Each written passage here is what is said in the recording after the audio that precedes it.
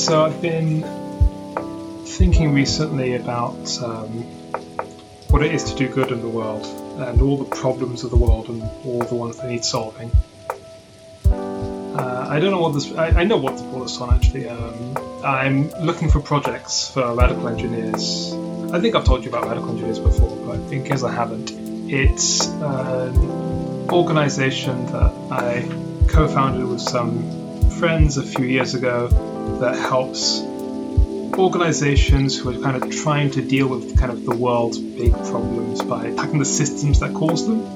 And what we do is we find ways to kind of support those organizations with small tech projects that tech volunteers can do. Because developers and technologists are the only people who will spend the entire day programming at work and then come home and to relax and do more programming. So they're great volunteers. Anyway, this means that I spend a couple of weeks, every few months, researching lots of different possible organizations that could need our help.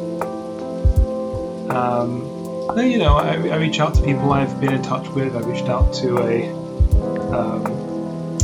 organization called Like-Minded Females, for whom I did some mentoring earlier this year, and said, hey, you should apply. And I reached out to a few organizations who have fellows and potential entrepreneurs who do this sort of thing. So I've just been thinking about these problems. And then as I was coming home from buying some food today, I passed these two homeless people. I assumed they were homeless. They were sitting on the floor outside my building, and they were sitting and just drinking a couple of beers. And I just bought some discounted cheese and onions rolls. And I thought, you know what? I can share these. I can,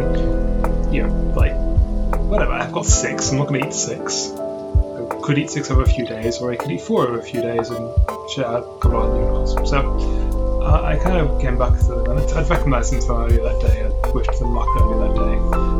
And I just kind of said, hey, well, listen, I can offer you some food if you're interested. And they took it. I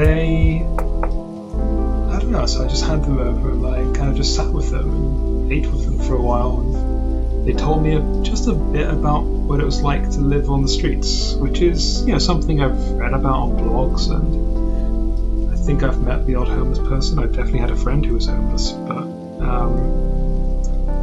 it's slightly different when it's a stranger, I think.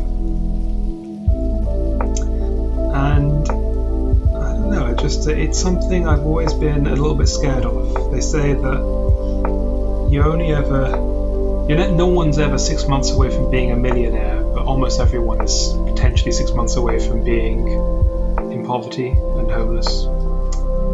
And you can easily see that, right? Just a bit of bad luck will lead you there. Anyway, I talked about politics with them, and they like Boris Johnson. Which is... but they don't vote.